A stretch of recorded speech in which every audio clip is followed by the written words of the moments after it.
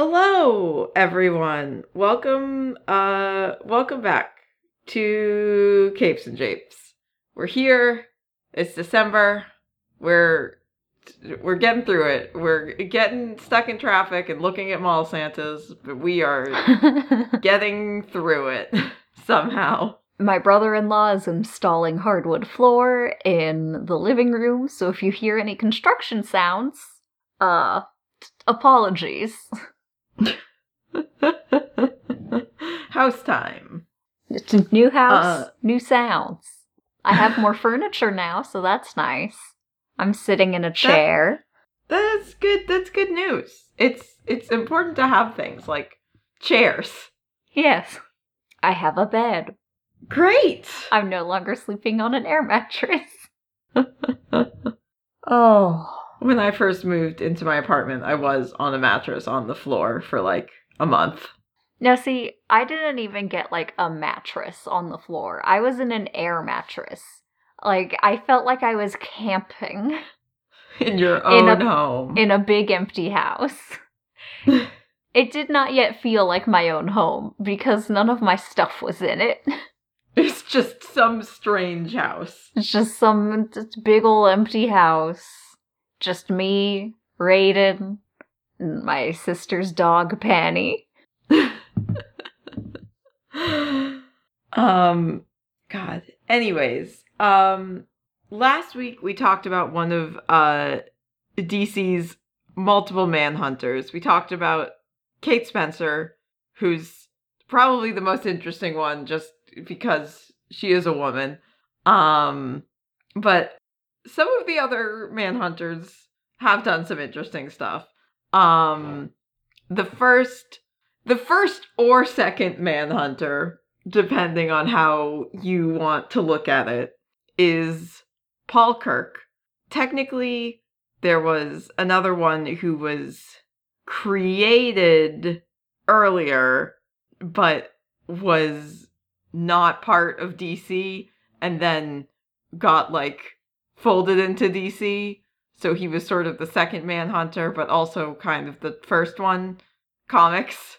I love the confusing publication history of comics books.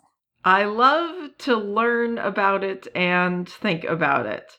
But Paul Kirk was the first one created for DC in Adventure Comics in 1941. Way back. Way back when, baby.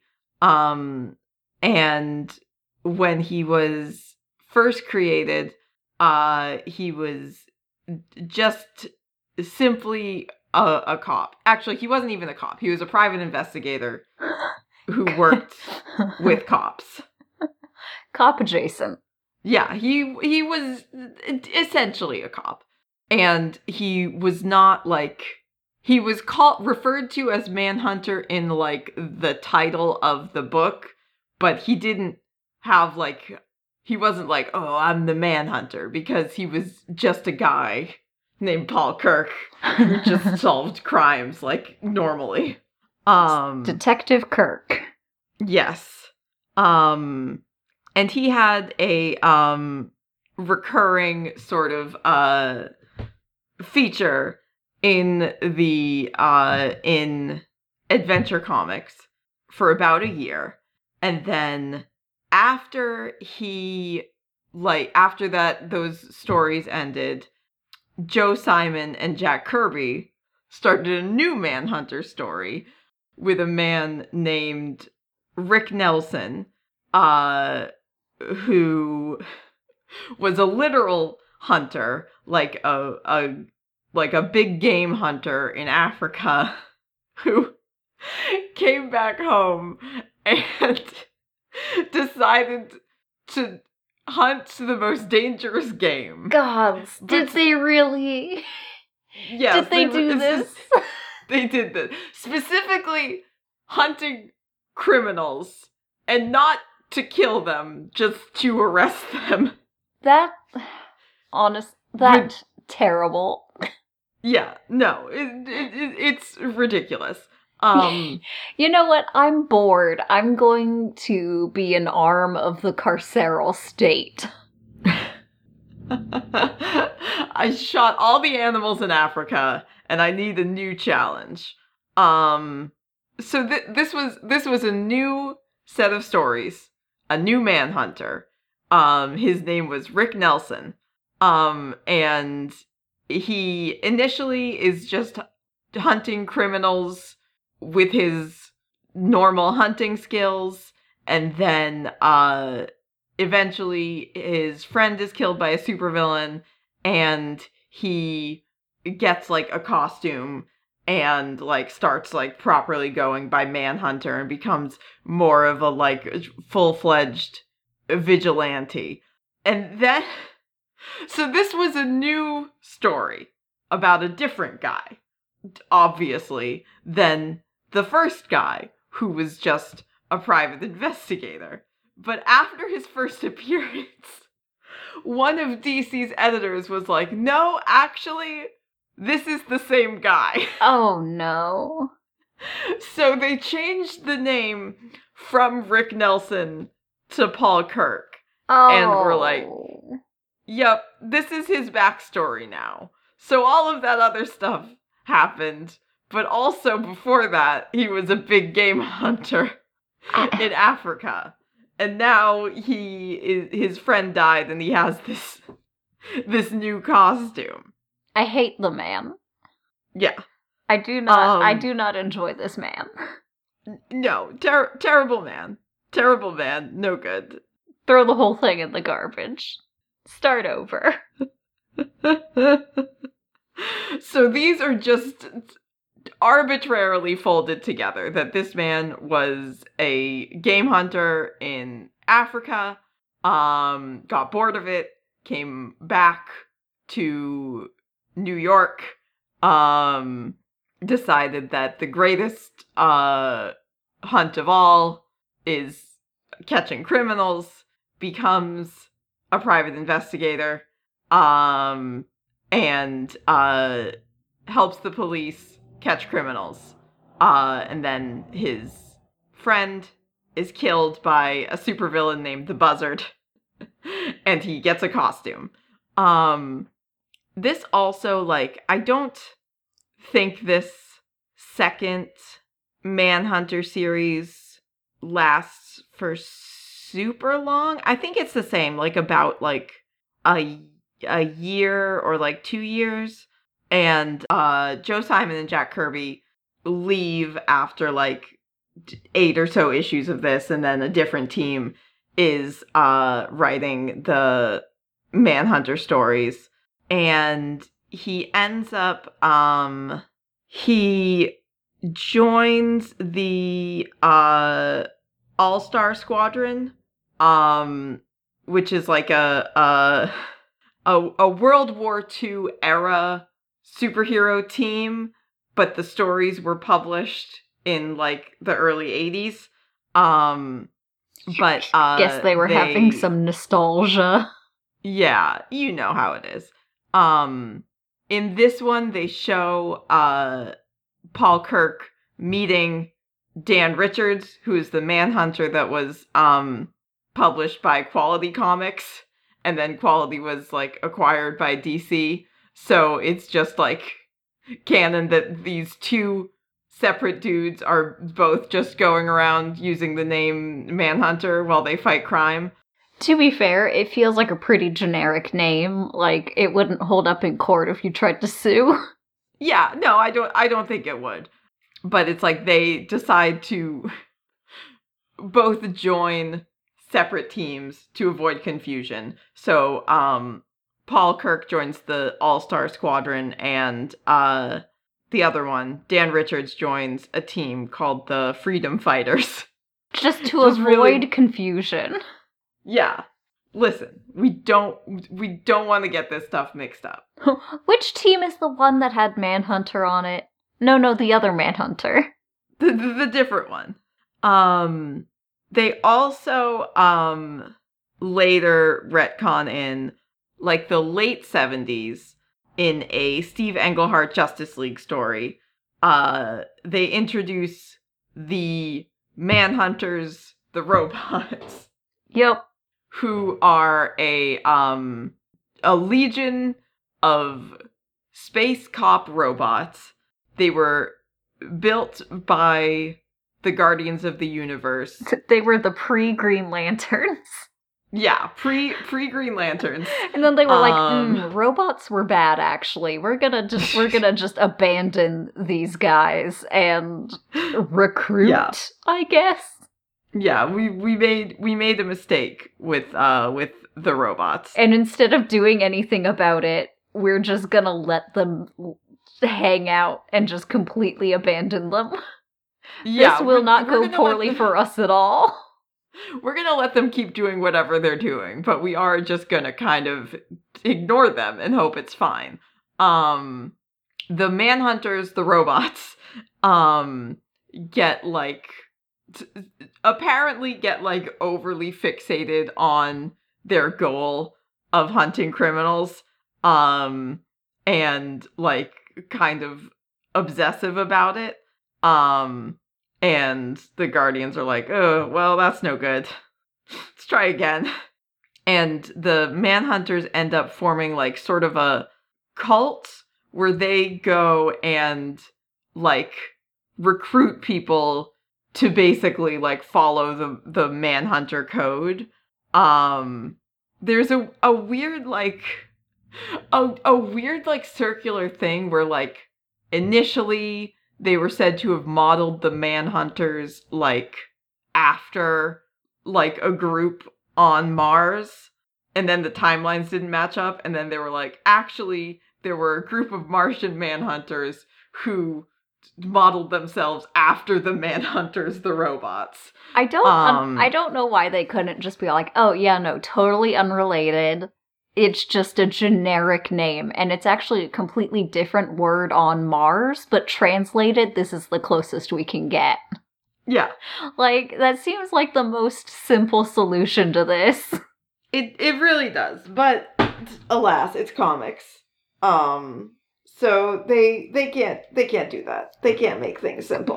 Comics are either complete hand wave, don't worry about it, or we are going to give you an answer that nobody needed. Yeah, it's like really like that like Homestuck bit, like, well, that sure was a mystery that nobody asked for or thought needed solving, but I guess you just solved it anyway. Yeah. So once the Manhunters are created and introduced, I don't know if they were created for this purpose or if like at some point they were just like, oh, we gave these robots this cool name, but it's also the name of the one Martian superhero, which I guess that's fine, but then it's also the name of a bunch of other superheroes that we have. So again, it's not that weird for multiple people to come up with the name independently. But they retcon in, they're like, okay, so actually one of the Manhunters, the robots, came to Paul Kirk at some point and recruited him. So that was where he got, like, they came to him after his friend died, his, like, police officer friend, and was like, oh, we are a secret group dedicated to justice. And your friend was working for us, and we want you to work for us also. Take this red and blue costume and go call yourself Manhunter and fight crime. I vaguely remember this, so I am like, did they establish this during the Millennium crossover event in 1988? That would make sense. And they also establish, because they sure are there. They sure are there. The same thing happened to the other Manhunter, Dan Richards, but neither of them are aware that the same thing happened to the other one, and also neither of them know that the Manhunters are evil space robots because they're in disguise, and they're like, we are a normal organization. from Earth. Are you gonna cover the Millennium crossover arc? Because if not, I do want to say a couple things about it. Absolutely talk about Millennium. God, so Millennium is just wild, because another thing that they establish is that not only did the Manhunters come to Earth and have, like, the cult, they also, like, replaced people with very convincing robots. Because in Crisis on Infinite Earth, Harbinger, like, collected all this information and then was like, this is dangerous, and just, like, shot it out into space. And the Manhunters got it, so then they knew the identities of every single superhero on Earth. Oh my god. So they're just like, okay, cool, we're gonna go down to Earth. We're going to, like, replace people's loved ones and, like, convince other people to join us. And, like, I can't remember who exactly all got replaced, but I do distinctly remember that they replaced Wally's dad.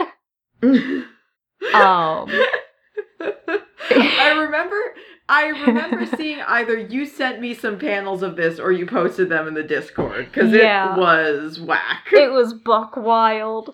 And the Millennium arc was about, like, one of the Owens, like, comes down and he's like, I'm gonna choose a certain number of people to become something more.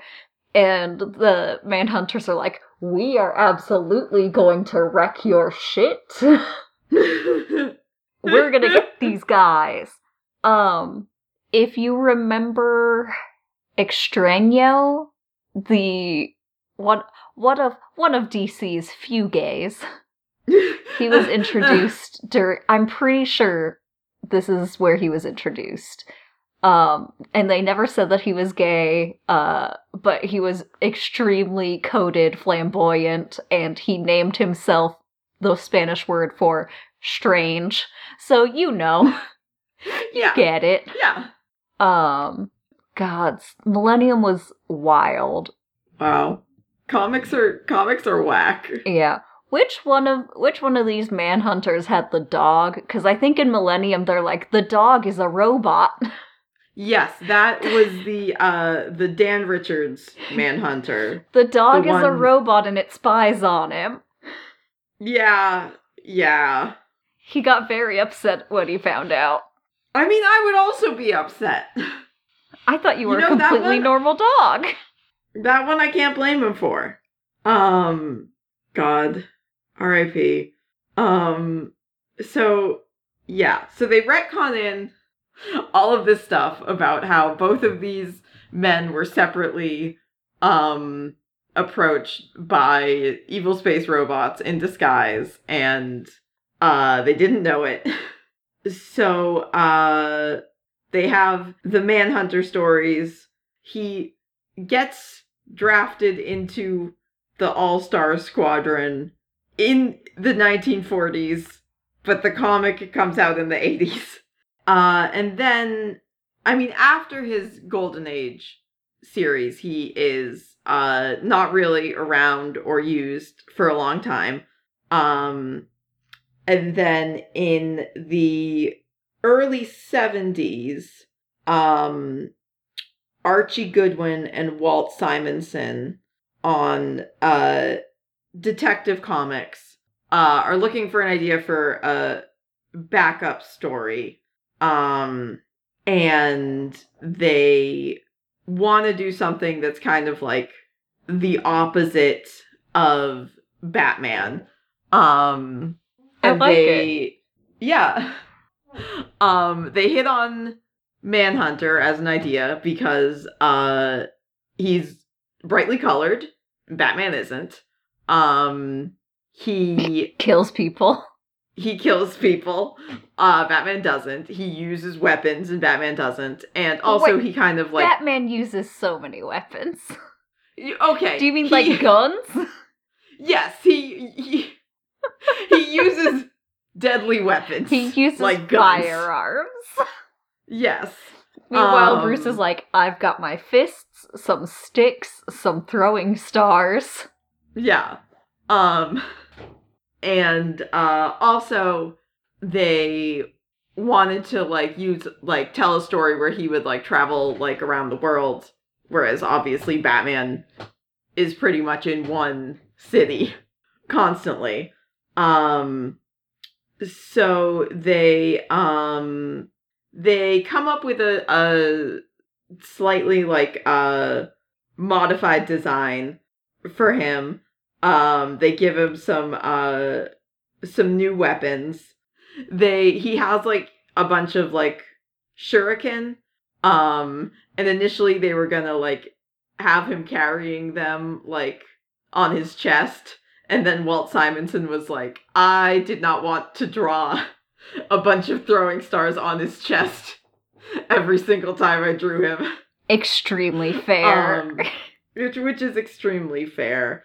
And it's not even like they could have done digital where you just have like, okay, now I have a brush. I have made myself a brush just for the shuriken.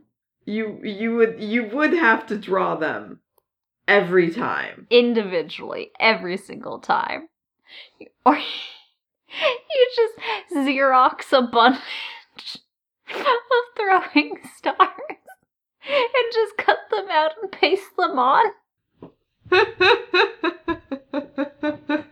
It's like, it's weird that these stars are like kind of always at the same angle, no matter like where he's standing. It's like, yeah, don't worry about it. Anyways. It's like, you draw that many throwing stars. See if you can do it. It sucks. They also, so this is after they've like established the fact that, there's an Earth 1 and an Earth 2. And at this point, I believe they're up to several more Earths than that. But they've established that like the Golden Age superheroes all exist on Earth 2, and the current day superheroes exist on Earth 1. So this was, initially, the idea was that this was, like, a new character who was just also named Paul Kirk, but he wasn't the same as the original Golden Age Paul Kirk, because that guy was on Earth 2, and then they just decided to make him the same guy anyways. And then, more confusing, around the same time, Jack Kirby writes like a standalone Manhunter story, with like an old guy Manhunter, and implies that this guy is old Paul Kirk, despite the fact that they're currently writing stories with a young Paul Kirk. And then they have to like fix all that like 10 years later and be like, oh yeah, that was another guy, an old guy who just called himself Paul Kirk. But he wasn't the same guy. I love that like DC has to do all of this when it's just like, people have the same name sometimes. Sometimes people have the same name. People just have the same name sometimes. Don't worry about it. So the storyline behind this like new 70s Manhunter story is that after he was on the All-Star Squadron, Paul Kirk gets approached by the government to be a spy. So he like is like a spy in Europe during World War II. And then after the war ends, he retires from that. He goes back to Africa to hunt animals again. God. But realizes that he doesn't actually want to hunt animals. But in a twist of fate, he sees an elephant. He's gonna shoot it. He realizes he doesn't want to shoot it. so he fires his gun into the air, but it startles the elephant, and it charges him and tramples him, and he dies. Or he seemingly dies. Honestly, but it turns out that his body would serve him right. Yeah, you know what? Don't try and shoot elephants. I mean, I guess, like, you know, it's too bad that it happened after he decided not to shoot elephants. But he could have decided that a long time ago. Yeah, like, before he ever shot an elephant. Like, I have never had to get into a situation where I was about to shoot an elephant in order to find out that I do not want to shoot any elephants. Yeah. Weird.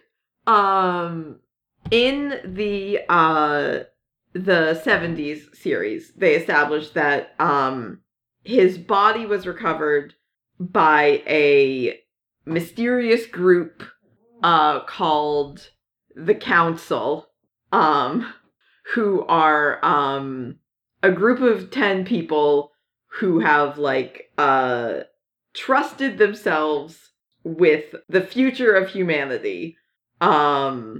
Initially, seemingly for, you know, the better, like trying to stop crime and, you know, that sort of thing. Obviously, they're a mysterious organization called the Council. They are evil. That kind of, like, goes without saying. It's like one of those supervillain motives where it's like, oh, you know, humanity is capable of too much destruction, and somebody has to keep them in line, and we've decided that that's us for some reason. So we have to prevent humanity from like racing towards its own extinction, no matter what the cost.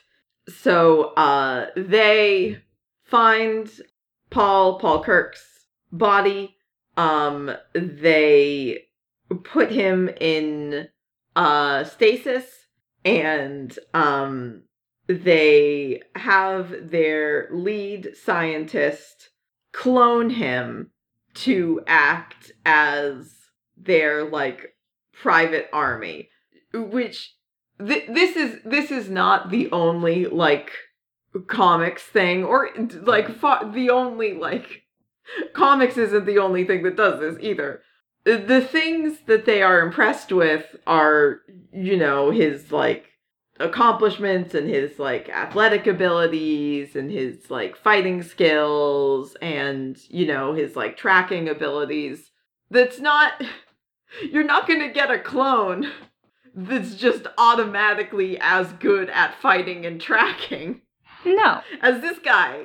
Because he had to learn those with his brain. Yeah. But, you know, sometimes people just don't figure that out until it's too late.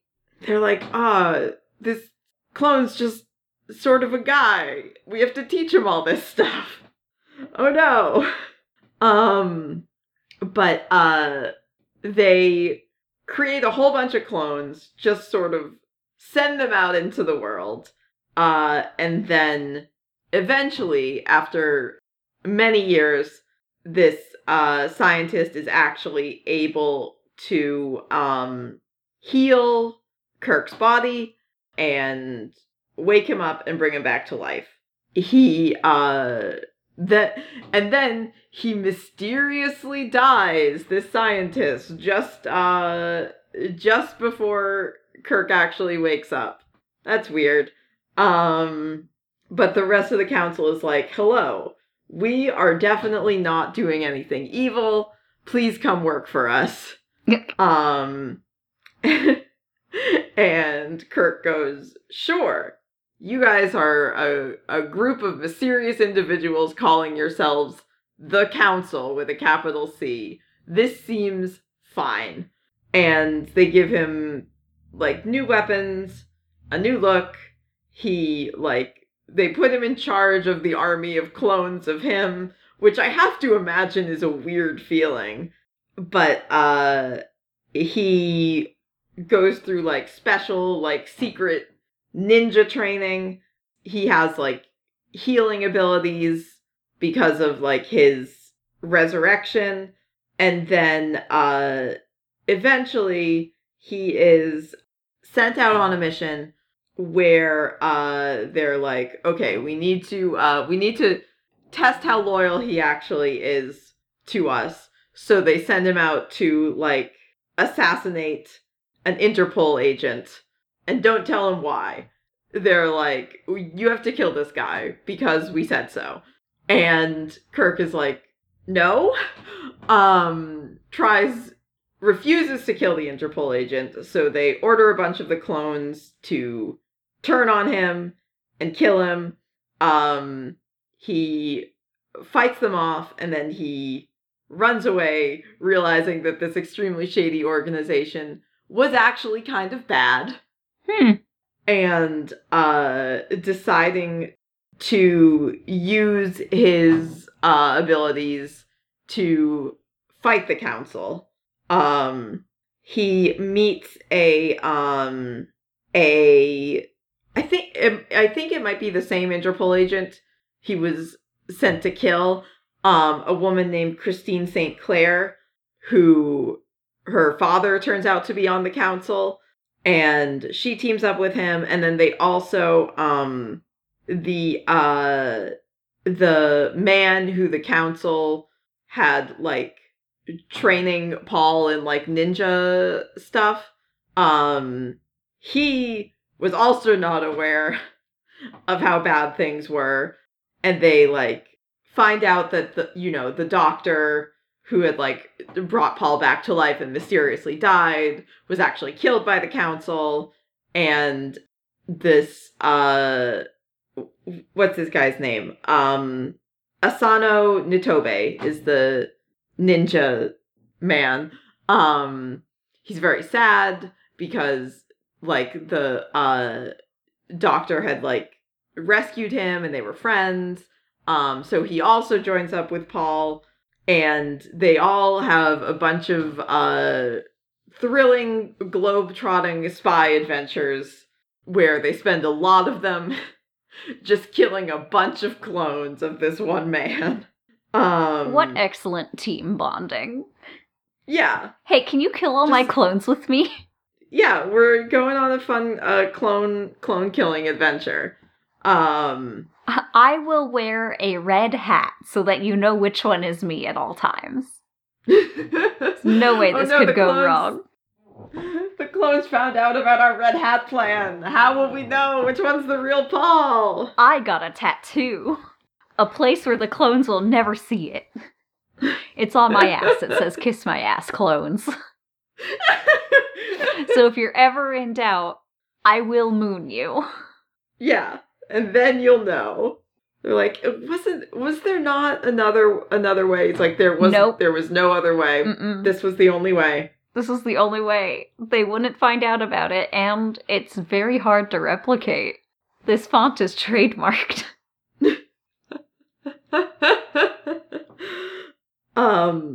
God. In the final Manhunter story, they team up with Batman because the council has, like, had, like, a police officer killed who Batman knew, and then they also, like, tried to frame Bruce for, like, the murder of a prime minister. That'll work out well. Yeah, it always works out well. So Bruce teams up with this group to try and stop the council, and in the final battle, Paul Kirk basically sacrifices himself to blow up the council base and destroy them, and dies, and has stayed dead, actually. Surprising. Surprisingly enough, despite the fact that there was an old guy who looked like him but was not him, and then there are also a bunch of clones still. So they have the rest of his group, like, after he dies, just, like, dedicates themselves to, like, finding and getting rid of the remaining clones. How wild would it be if, like, one of the clones was like, no, I'm the real guy. They tossed me in a Lazarus pit. I'm back. They had to be like, we can't take that chance.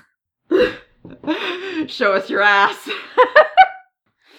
The Lazarus pit made my body new again. My tattoos are gone. Well, then you should have gone to a tattoo parlor before you presented yourself to us, now shouldn't you have? The real Paul Kirk would have thought of that. He would have. He never forgot his tattoo. There's one clone who kind of goes rogue. The last surviving clone, he ends up joining a group called the Power Company, which is like a Heroes for Hire type, like, organization. It does just kind of sound like they make generic electricity. It really does, yeah, for sure. It's run by... The leader's name is Josiah Power, so it's like... I guess. His company, and then it's also, like, they're superheroes, so they have powers. But it is a little bit of a silly name. His name is Kirk DePaul. Ah, yes. Yes. I must Presumably he reinvent decides myself. to call himself that. I am not Paul Kirk. I am a clone of Paul Kirk. I must reinvent myself. I'm going a new way. Kirk DePaul. Listen, they didn't... I wasn't cloned with a lot of creativity. Could have picked anything. Could have gone through the phone book and been all like, Alabaster. Flip a couple pages. Adams. I'm Alabaster Adams now. I didn't look very far through the phone book. I kind of opened it in the A's and ended up in a couple pages ahead in the A's. And yeah. But, Alabaster Adams has a nice ring to it. It's a pretty good name. So he joins the Power Company as Manhunter. Can't even be like Hunter Man if he went Kirk DePaul. Hunter DeMan. Hunter DeMan. I'm Hunter DeMan.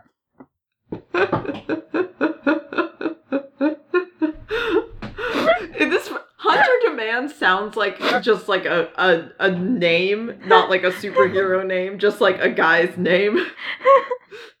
So he's like, I'm Hunter DeMan. They're like, your name's Hunter DeMan? He's like, no, my name is Kirk DePaul. My superhero title is Hunter DeMan. It also kind of sounds like he's doing a bad Italian accent. I hunted a man. I hunted a man.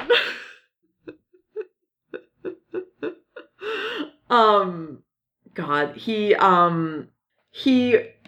has like a run-in with Nightwing at one point before he joins the Power Company, I think, and then while he's on the team, Paul Kirk's former associates like track him down as like the last clone, and then they realize that he's like, oh, he's not evil. It's fine. Let's go. He's not evil and he's not calling himself Paul Kirk. We're all good here. We're all fine.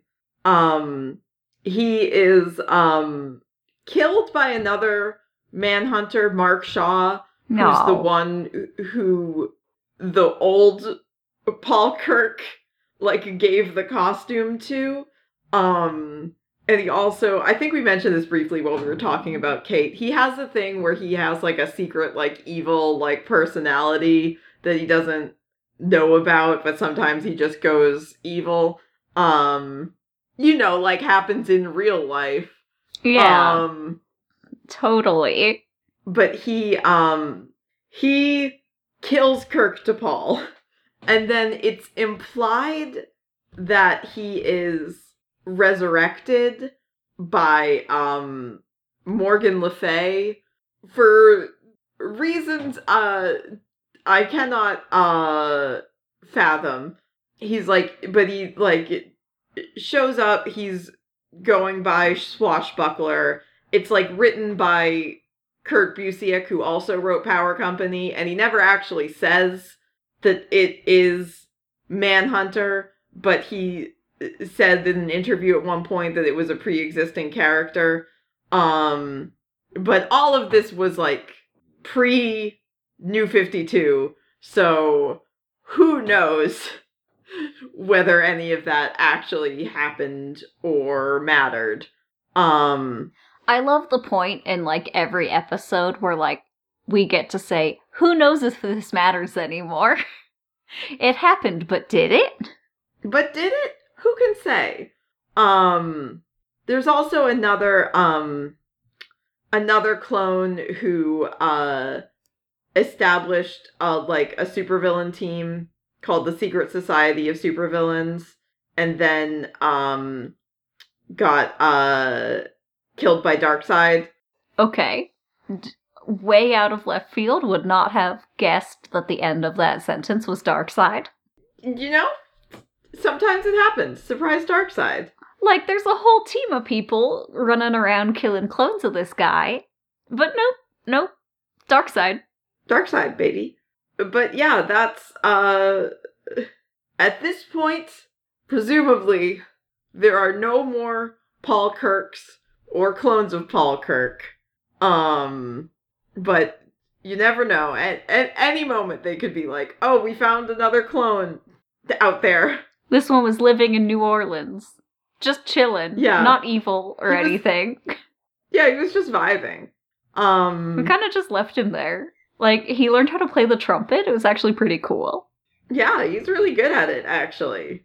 Maybe the original should have gotten into that instead of hunting. Yeah. But yeah, that's a brief history of Paul Kirk. Did you have anything else to add or to discuss? Gods, no. I love that this was an episode about Paul Kirk, but it really did feel like a roundup. There was so much happening. There's a bunch of other guys. Just